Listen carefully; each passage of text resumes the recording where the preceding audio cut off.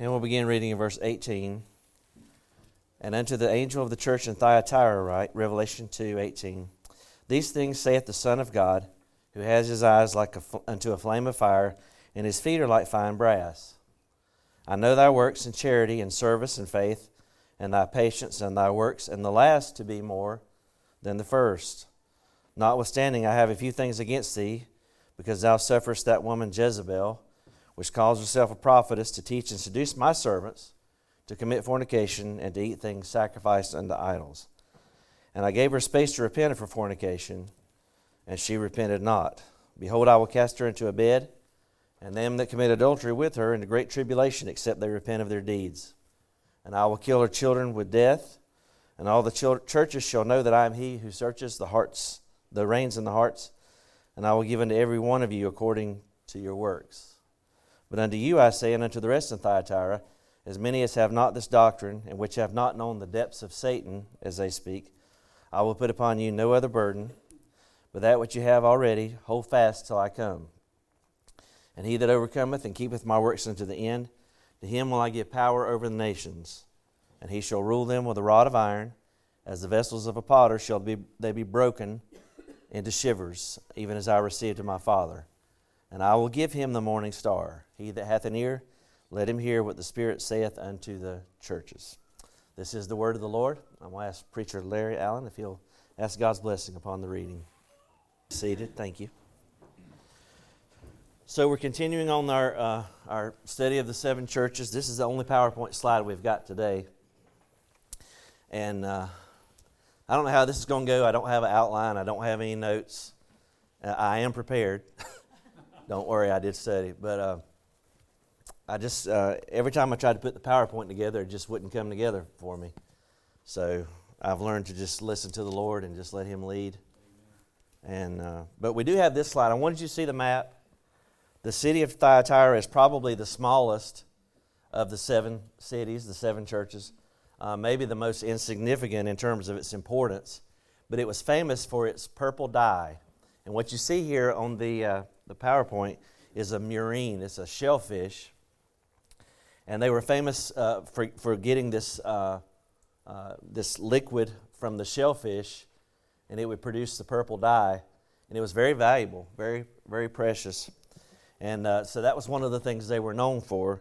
Now, the city of Thyatira, it was not given to emperor worship like a lot of the other cities were. But the big deal with Thyatira were the trade guilds in the city. And so there were all kinds of industry. There were tanners and wool dyers and smiths and all this kind of stuff. But in order to participate in the commerce, you had to be a part of the guilds to be able to do business. And we might think of them today as like a fraternity or a sorority or some kind of fraternal order. And almost all of the trade guilds, they were tied to pagan gods. And so they would be typically they'd have their meetings, and I don't know how often they'd meet, but they would meet and they'd have these festivals, and there would be food that was offered to an idol. And then afterward, there would often be orgies or some kind of sexual immorality that took place. And so you can understand, if you were a Christian, how that might be a real problem for you in that city. And so I wanted you to understand that as we read the backdrop, so it will help you to understand the dilemma, the particular predicament that these Christians were in, and what Jezebel was all about, how she had kind of found a compromise, if you will. So let's just get right into the message here in verse 18. The letter is addressed to the angel. We know that's the messenger of the church. That's the pastor, overseer, the leadership of the church. And Jesus is introduced here as the Son of God. Now that's the only time, interestingly enough, that He's called the Son of God in the book of Revelation. In the vision of chapter 1, He's called Son of Man. Remember, John said, I saw one like unto the Son of Man. But here He's called the Son of God. And I think it will become evident as we go through that He is Lord of all. He is the supreme authority. He is God's one and only Son, and He has no equal, and He has no rival, and there is no room for compromise. His eyes are like a flame of fire. Christ sees everything. He knows everything. His eyes penetrate. He knows the very secrets of your heart and my heart. And that's, on the one hand, it's a terrifying prospect. But on the other hand, He knows everything about you and He loves you anyway. And He says that we can come unto Him. You ever read in Hebrews 4 where it says that the Word of God is quick and powerful, sharper than any two-edged sword, piercing even to the dividing asunder of the soul and spirit, is a discerner of the thoughts and intentions of the heart. Nothing is hidden from God. All things, the Bible says, are naked and open unto the eyes of Him with whom we must give an account. All things are open unto the eyes of Him with whom we must give an account. But it doesn't stop there. If you read in Hebrews 4, it says, therefore let us come boldly to the throne of grace. You know. And boldly doesn't mean arrogantly, but boldly means with confidence. You know. As Preacher Larry said in his prayer, every one of us in this room, we have to deal with the sin problem because we have a fallen nature.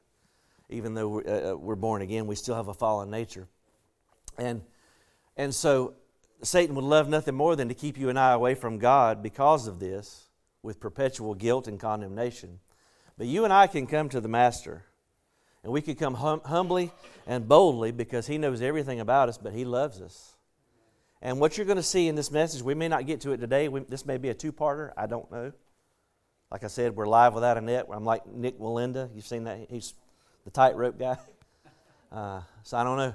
But we need to understand that we can come boldly to the throne of grace to obtain mercy and to find grace to help in the time of need.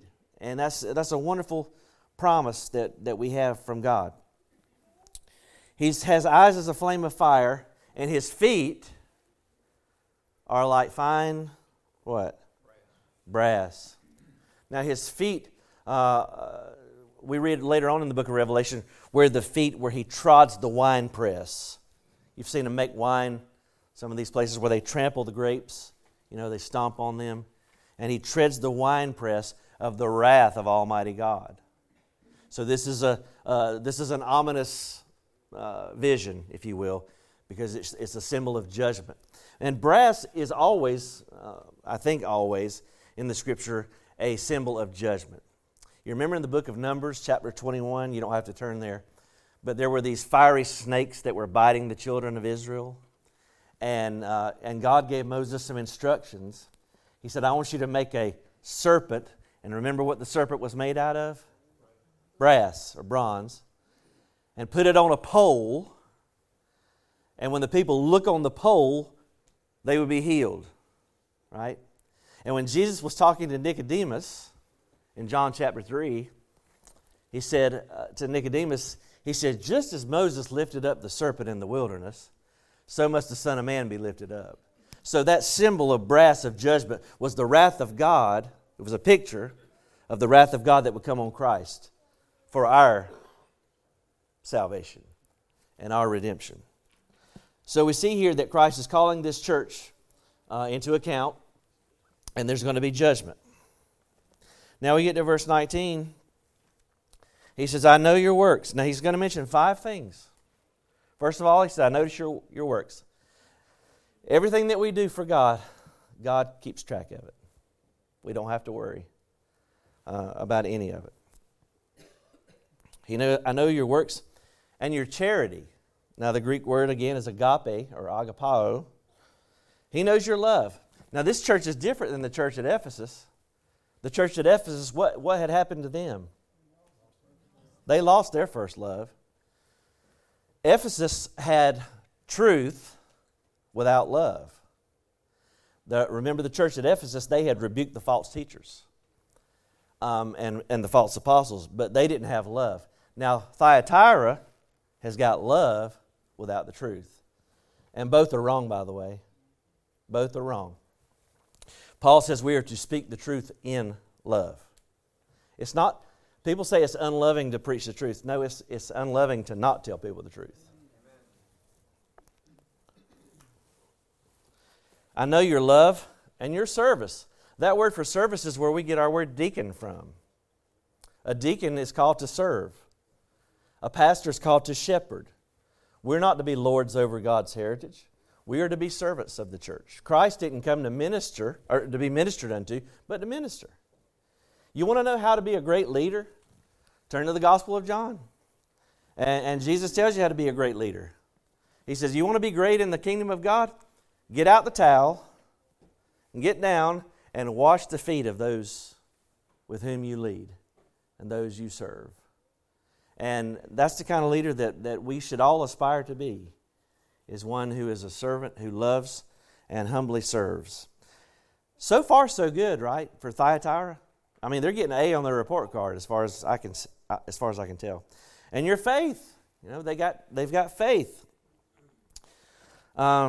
They're faithful to God, and they are holding fast to Christianity. They still have they're not ashamed to wear the Christian label. And he says, and your patience. Some translations will say perseverance or endurance maybe. We have seen this word over and over, haven't we? The Greek word is hupomone. Now, I saw in antiquity the way the word was frequently used with patience or hupomone in the Greek. It's a picture of a pole. You've probably seen people, a pole on somebody's shoulders, and they've got a bucket of water on one end and a bucket of water on the other end. You've probably seen somebody doing that. And the imagery is of somebody that's carrying water. And if you know anything about water, water gets heavy, doesn't it? After a while, water's a lot heavier than you think it is. And the picture is somebody carrying this water, a load on their shoulders. And so these Christians are under a heavy load. And if you serve Christ, you're going to be under pressure. That's just part of the deal.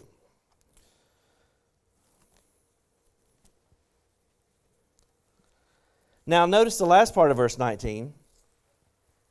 He says, your latter works are greater than the former works. In other words, they're showing progress. That's pretty good, isn't it? I mean, so far we're doing great. How many of you ever had a performance review at work? Gosh, I used to dread those. The only thing I dreaded worse than having one was giving one. Because you got to find something wrong. They always got to find something wrong, and the boss will call you in the office and say, "You're doing a great job, and we love you, we appreciate you. However," and then something bad's coming. But they're showing progress. But then we get to verse 20, and here comes the problem. Notwithstanding, I have a few things against you, because you suffer the woman Jezebel. What might not be obvious in English, it is in Greek, is when Jesus says, notwithstanding, I have a few things against thee, it's actually singular in the Greek. So he's actually talking to the pastor there. So don't think that this hadn't given me a great deal of distress as I've studied this week. Because Jesus' rebuke here is for the leader of the church. I have a few things against you because you... Now the King James says suffer. We could say allow or tolerate. What is the virtue of the day, my friends? It's tolerance, isn't it? We see the bumper stickers, right, coexist. And it's interesting, a lot of those symbols represent people that would like to see Christians die. But anyway, we're to coexist. And what I've noticed, though, is that the tolerant are very intolerant when you disagree with them. You ever notice that? They're very tolerant until you tell them something they don't like. And then they want to cancel you. But he says you tolerate. Now notice how Jesus refers to her. That woman. Guys, if you want to get along with your wife, I'd advise you not to talk to your wife like that. Woman, get in here. It's not going to go well if you do that. You suffer that woman, Jezebel, who calls herself a prophetess. I'm trying to think of how I should go here. A lot of the commentaries I've read, I listened to a lot of sermons about this week, and quite frankly, I heard a lot of chauvinism as I heard a lot of, because a lot of people use this text to come across to try to put down any woman that has a leadership gift or shall I say a strong personality. And if you don't do it right now, I tell you not to, and it's going to make you want to do it, but just try not to. If you put Jezebel into YouTube looking for a sermon, you're going to find 1,000 sermons, and they'll all be called The Spirit of Jezebel. Every one of them. And most of them have a very, I want to tread lightly here, but kind of a chauvinistic attitude when you read them. And a lot of preachers think that women ought to just sit down and just shut up and be quiet and not have anything to do. But I thought I'd take just a minute here to show you what the Bible says about women. Not the whole thing that the Bible says about women, but a few things, so that we have a proper perspective, okay? And I can already tell we're going to have to do this sermon in 2 parts. We are. And that's okay, right? Okay, I hope so, because I was going to do it anyway. So, but we're going to have to do this in 2 parts, I can tell already. Let's do some Bible reading, shall we? The problem, notice something right away that Jesus says about Jezebel. Notice he says that she calls herself a prophetess. Notice the self-appointed nature of Jezebel. And there have been others that have been self-appointed too, haven't they? Remember in the church at Ephesus, there were those who said they were apostles, but they were not. Remember at the church at Smyrna, there were those who said they were Jews, but they were not. They were of the synagogue of Satan. Now you have Jezebel, who calls herself a prophetess. She's a self-proclaimed prophetess. Let's go to Luke chapter 2. Luke chapter 2.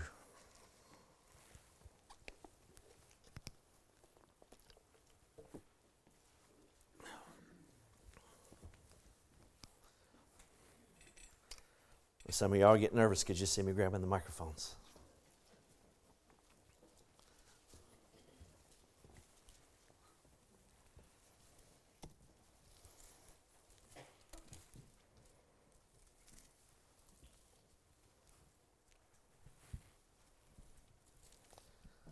All right, my brother. Are we in Luke chapter 2? Okay. I'm not there yet, so...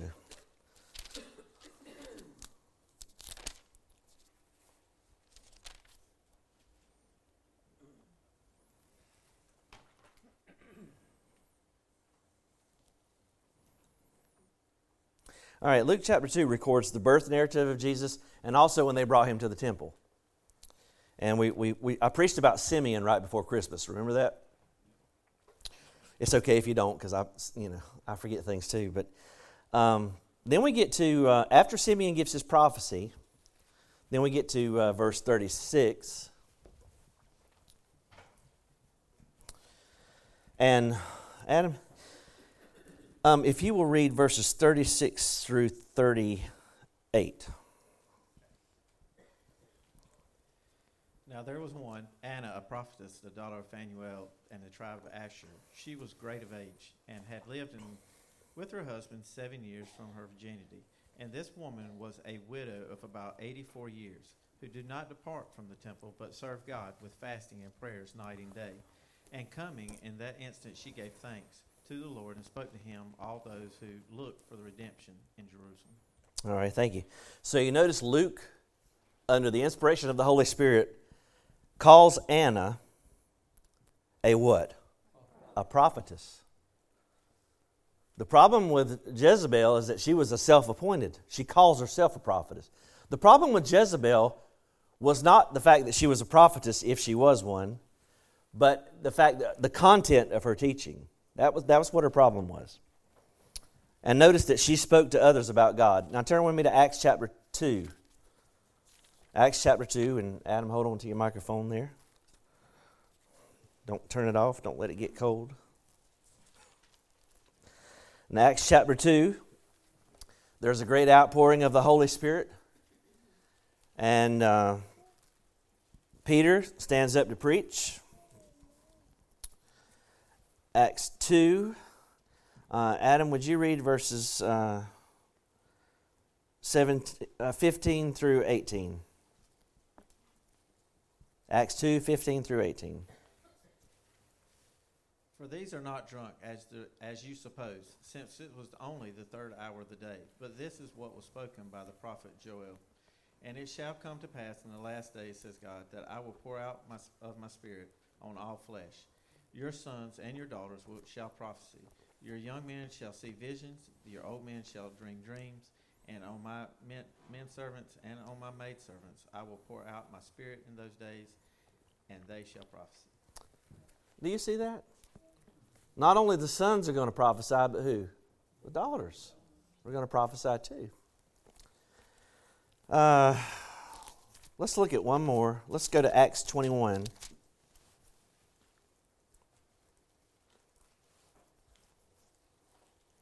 It's interesting that all these are recorded by Luke. Acts 21.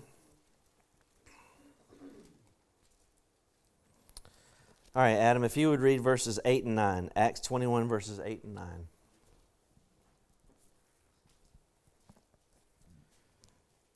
On the next day, we who were Paul's companions departed and came to Caesarea and entered to the house of Philip, the evangelist, who was one of the 7, and stayed with him.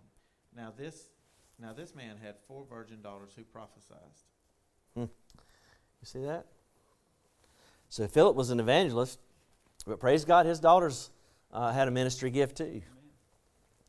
And I think we do a great disservice when we think that women ought to just be quiet and don't have any part in it. Now, let's put some counterbalance to it. Let's go to 1 Timothy.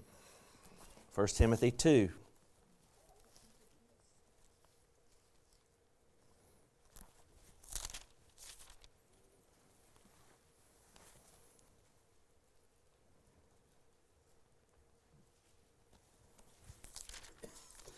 I'm like, this don't look right, and then I realize I'm in 1 Peter.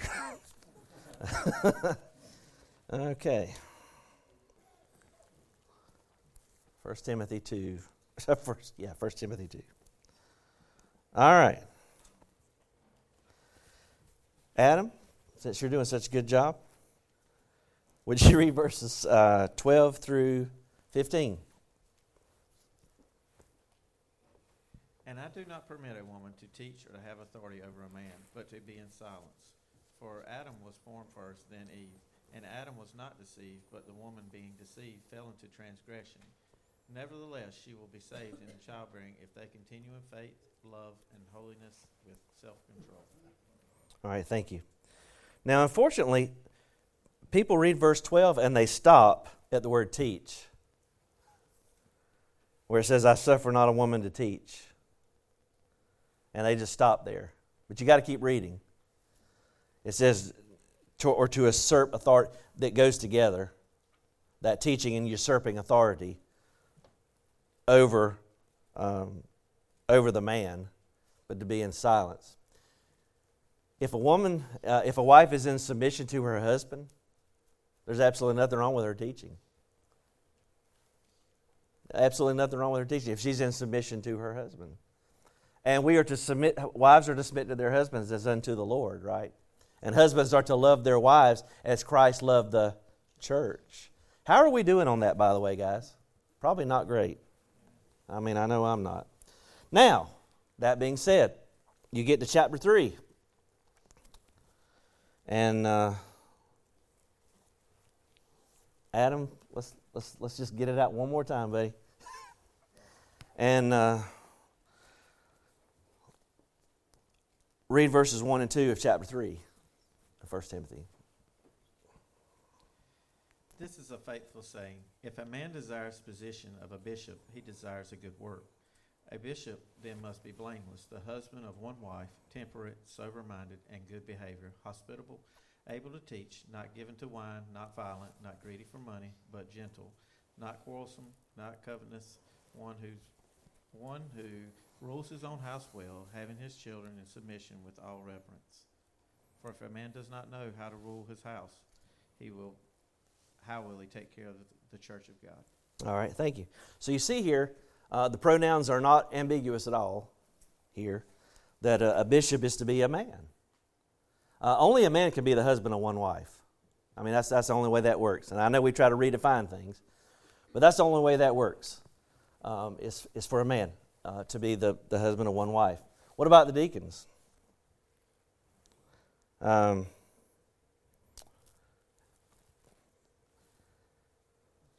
Adam, would you read verse 12 of chapter 3?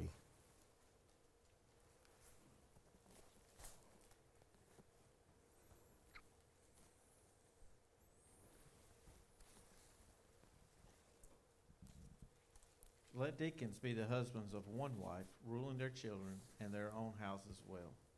All right, that's pretty clear, isn't it? Bishops and deacons are to be husbands of one wife. They're to be male. They're to be, the leadership of the church is to be male. And I want you to realize this, that some of the churches that have gone astray theologically, they have women pastors, a lot of them do. And you say, well, why does that matter? Well, when you say gender doesn't matter in the Bible, then that blurs the line all the way down, you know. And so a lot of these places that are ordaining women are also ordaining same-sex marriage. And I'm not saying that they're that we should draw the correlation there exactly, but I find it curious that has been the case. So the leadership of the church is to be male. However, that doesn't mean that women are not able to teach, or that they're able to teach a man something. You know, probably every man in here, guys, how many of you know how to read? I'm not trying to shame you. Gosh, we got a whole bunch of illiterate people in here. You're just ticked off because I'm talking about gender, aren't you? General. I would be willing to bet that most of you learned how to read from a woman. Right? And do you know that there's a lady named Phoebe or Phoebe? And more than likely, she's the one that carried Paul's letter to the Romans. And that shows you how Paul thought about women. He was not a chauvinist at all. Jesus was not a chauvinist. The first person to preach the gospel was a woman, Mary Magdalene. And she came and told the apostles, the big guys. Did they listen to her? No, they're like, just be quiet. You don't know what you're talking about. But Jesus made a statement by sending her out. So the problem with Jezebel is not that she was a woman. The problem is what she was teaching. Now, outside of the book of Revelation, not much is known about the book about the church at Thyatira, but there is a little bit we know. Go with me to Acts chapter 16.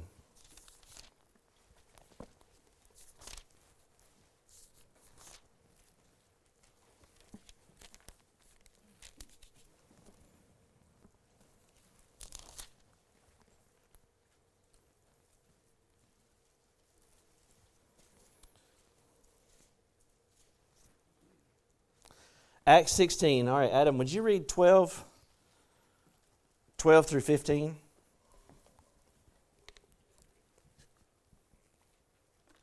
And from there to Philippi, which is the foremost city of the part of Macedonia, a colony, and we were staying in the city for some days. And on the Sabbath day, we went out into the city to the riverside, where the prayer was customarily made. And we sat down and spoke to a woman who met there. Now a certain woman named Lydia heard us. She was a seller of purple from the city of Thyatira, and who worshipped God. The Lord opened her heart to heed the things spoken by Paul. And when she and her household were baptized, she begged us, saying, "If you have judged me to be faithful to the Lord. Come to my house and stay. So she persuaded us. All right, thank you.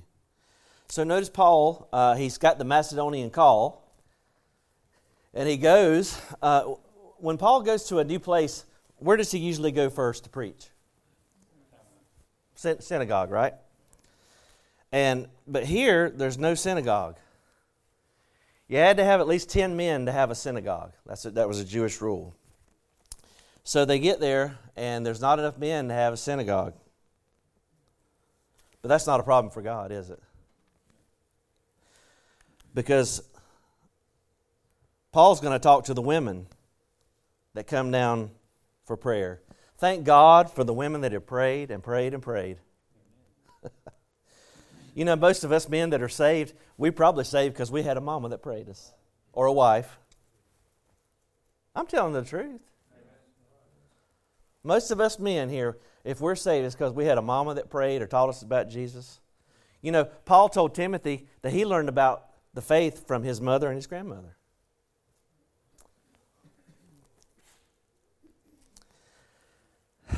There's a certain woman named Lydia. Praise God. Now, Jezebel was a certain woman too, but I think we should see Lydia in opposition to Jezebel. Lydia, she was a seller of what? Purple. Where did she get it from? The murine, the shellfish in Thyatira, right? And she worshiped God. And notice it says that the Lord opened her heart. And she attended the things that were spoken of by Paul. And after she was baptized and her whole household, she took care, she ministered to the apostles. Isn't that amazing? Amazing. The church at Thyatira is in danger because of a woman. But it might be, I'm not saying it is, it might be that this woman was the founding member of the church at Thyatira. I don't know. But we do know that God used this woman mightily, in a mighty way. And she's memorialized here forever in the book of Acts. Praise God. All right, let's go back to Revelation 2.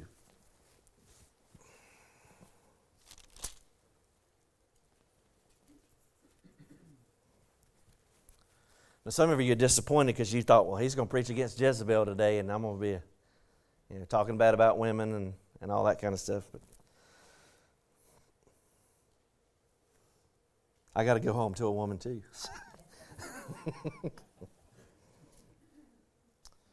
The problem was that this bishop, this messenger of the church, he was tolerating Jezebel. He was allowing her to teach false doctrine. Now, why did he do this? Well, is the woman's name Jezebel? Do you think her name's really Jezebel? Probably not. I mean, you would hope not. You would hope that her name's not really Jezebel. Both of my biological daughters are here. Abby's my oldest, and she's expecting a baby in August. Is that right, honey? And we're going to have a gender reveal party sometime soon. Okay. If and we have a baby girl, I never try to tell you all how to parent or anything. Do not name that baby Jezebel. Life is hard enough. Life is hard enough. Don't name that baby Jezebel. You can learn about Jezebel, though, if you read the Old Testament. Here's yet another Old Testament reference. In 1 Kings. I'll tell you what, why don't we just go there just for a moment. 1 Kings.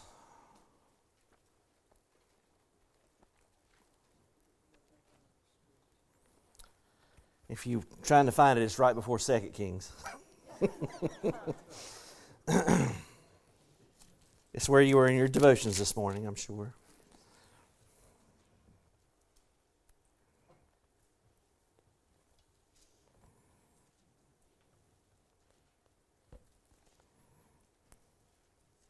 And we'll talk more about Jezebel Wednesday night, Lord willing, about the historical Jezebel, because this is the reference. All right. Are we there, Adam? 1 Kings 16, I'm sorry.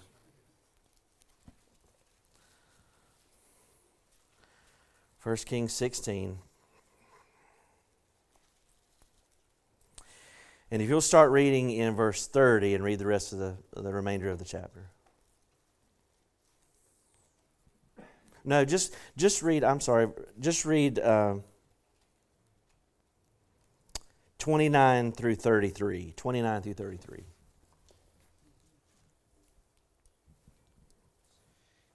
In the 38th year of Asa, king of Judah, Ahab the son of Omri became king over Israel.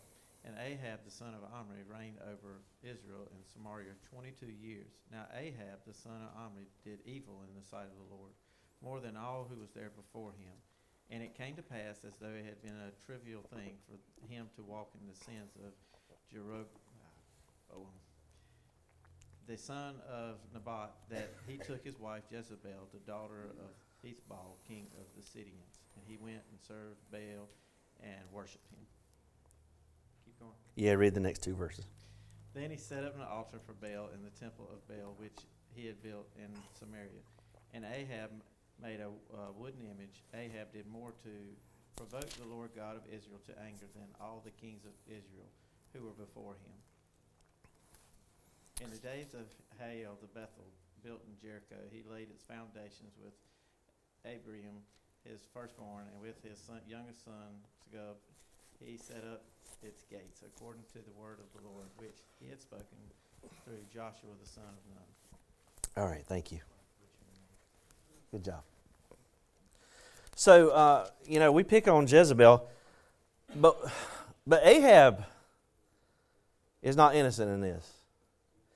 Ahab, this wicked king, he took a wife of a Sidonian princess who was an idolater. Jezebel was an idolater. We hear so much about Jezebel. They make songs about Jezebel. I think Carrie Underwood had one, didn't she? About Jezebel. And we use that term. We just throw it out so loosely. Oh, she's a Jezebel. But the problem with Jezebel was that she worshipped other gods. And Ahab shared in her idolatry. If you notice in verse 32 that Adam read, that Ahab, verses 31 and 32, that Ahab worshipped other gods too. It wasn't just Jezebel. And he made a grove. He made a place for people to worship idols in the high places. And Jezebel killed the prophets of God. So, remember Jesus told that church, he says to the bishop or the messenger, he says, I have this against you because you allow this woman to do this. So notice the parallel here, that just like Ahab tolerated his wife's idolatry and promoted it, so had the bishop at Thyatira. All right, let's go back to Revelation 2 now.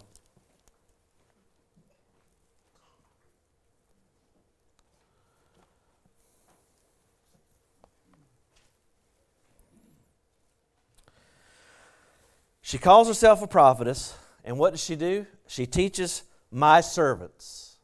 These are Christians. Can Christians get caught up in false teaching? You better believe it. To teach. The problem was not with Jezebel being a teacher. The problem was with the content of her teaching. To seduce my servants. Doctrine is seductive. It can be seductive. Paul warned that in the latter times there will be seducing spirits and doctrines of demons. And what was she trying to coerce the people to do?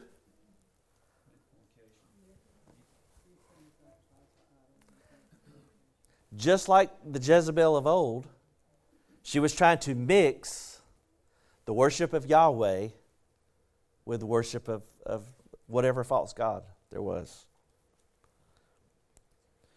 And Satan's strategy has not changed. The Balaamites, the Nicolaitans, and the Jezebel group, they all have the same basic premise. As long as you call yourself a Christian, doesn't matter how you act. As long as you tell everybody, I go to church, I'm a Christian, I wear the Jesus label, then it doesn't matter how you live. And that is a doctrine straight out of the pit of hell. Because how you live is very important.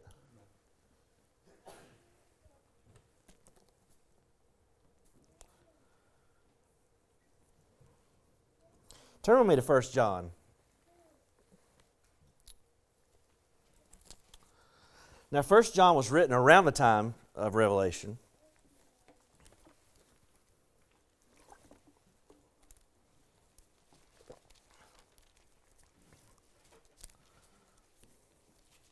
As best I can tell, the doctrinal errors that were prevalent in these letters to the book of Revelation are very similar to what John was dealing with when he wrote 1 John. In 1 John 1,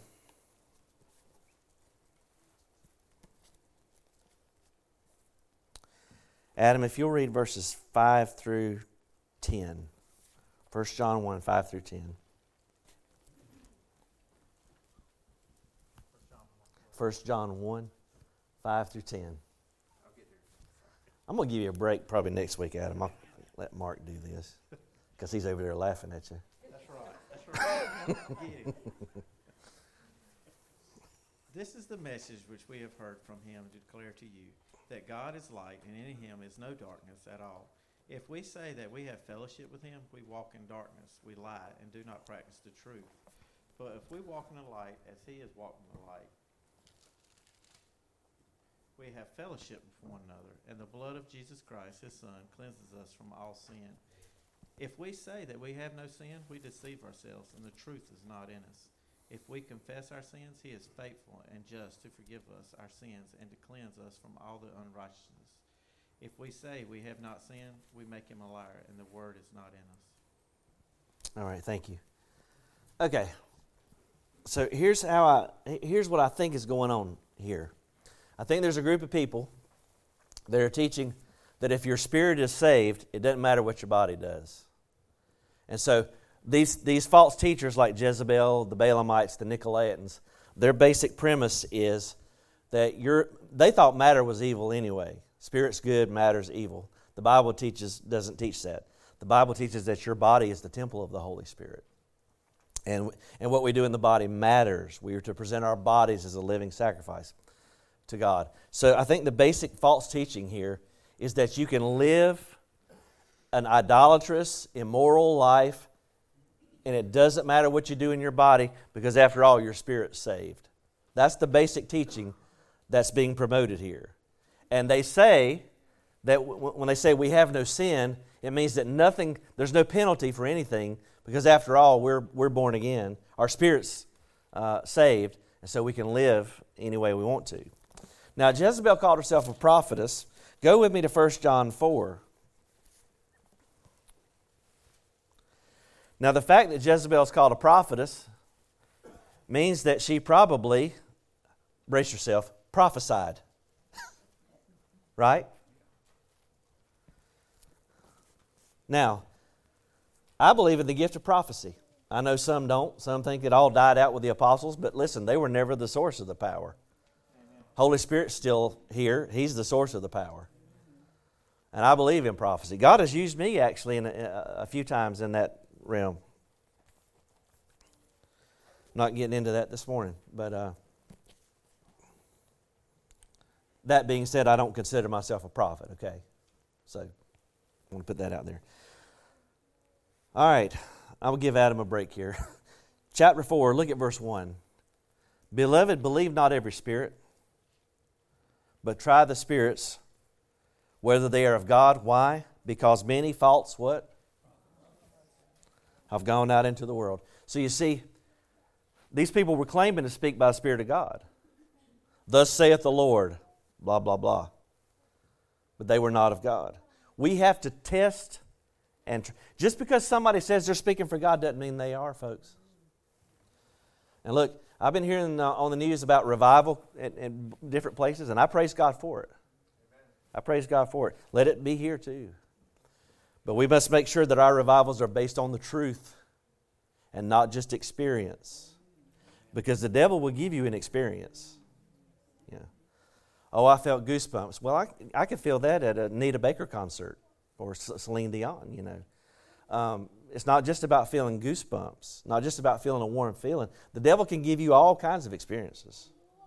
And if he can make you believe a false doctrine, he will be glad to make you feel something. But we need to make sure that the Word of God is being preached, and the fruit of any revival is that Jesus is lifted up. If a church is being lifted up, it's not of God. If a man's being lifted up, it's not of God. If a school's been lifted up, it's not of God. If Jesus is being lifted up, it is of God. And the Jesus of the Bible, not the fake Jesus. All right, we get to the end of 1 John, chapter 5. You know 1 John's written to Christians? Did you know that? It's not written to unbelievers, it's written to Christians. It's interesting how he ends the letter, isn't it?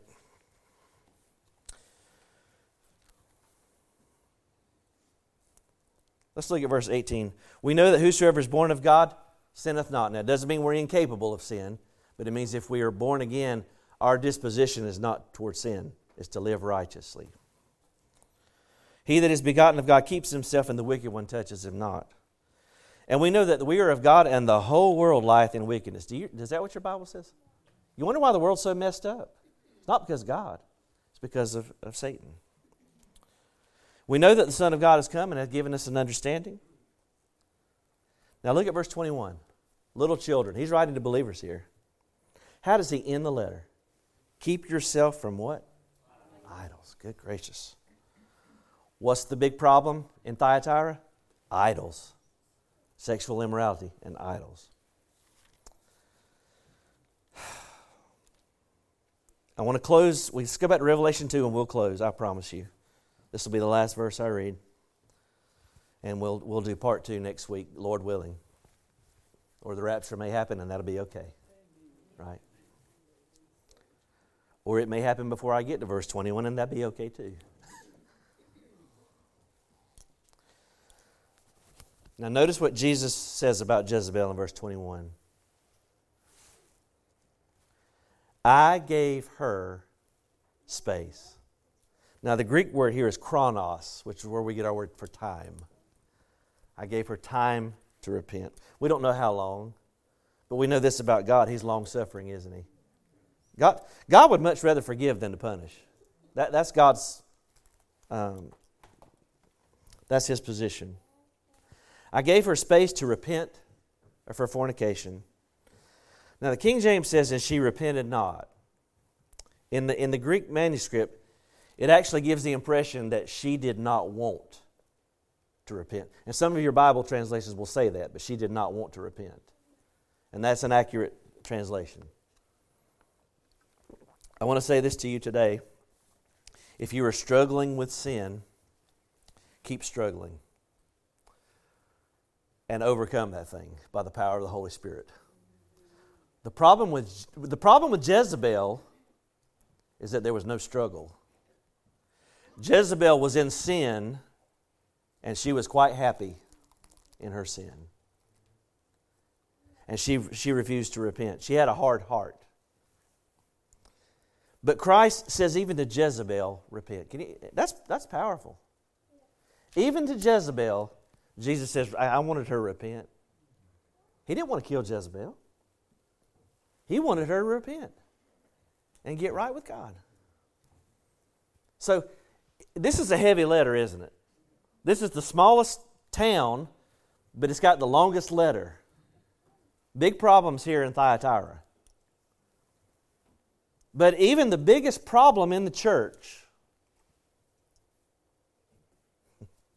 think about this. Even the biggest offender in the church, public enemy number 1, Jezebel, Jesus says, I really wish she would have changed. Why? Because God loves everybody. God loves everybody. You're sitting here today, will God forgive me? Absolutely.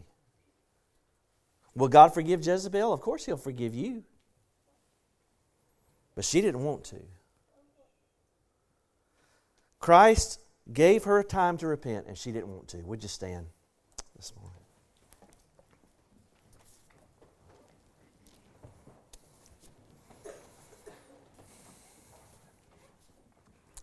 You and I must always be vigilant and aware that Satan, if he cannot destroy us from without, he would love to corrupt us from within.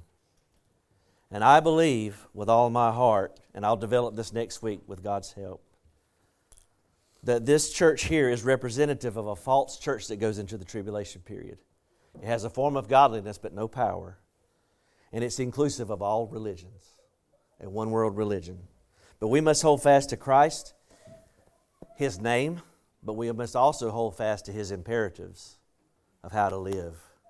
And He has told us in His Word how we are to behave if we name the name of Jesus Christ. So I say to you today, if you don't know the Lord Jesus as your Savior, Christ has given you an opportunity to repent. That is what today is all about. An opportunity to change and to be saved. Repent just means to change your mind. That results in a change of action. Today, you can repent. You say, well, can I get it all together? Well, I don't have it all together. There's no way I can fix everything today. Guess what? Not a person in here has everything fixed. But you got to start somewhere. Why don't you just start today and say, Lord, I come to you just as I am, and I ask you to save me. But we know He loves us too much to leave us that way. And He's going to day by day conform us to the image of Jesus Christ. Or you may be here as a believer, and you've embraced the ideas of Jezebel, that, hey, as long as I believe in Christ, it doesn't matter how I live. And Christ is saying, yes, it does matter. We need to be sexually pure. We need to be, and I want to say this, I promise I'll be real brief. You know, when we talk about sexual immorality, I feel like right now the homosexual agenda is just really shoved down our throats. And so because of that, I tend to preach reactively.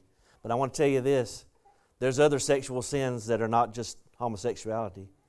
Fornication, any sex outside of marriage, adultery, sex outside of the marriage.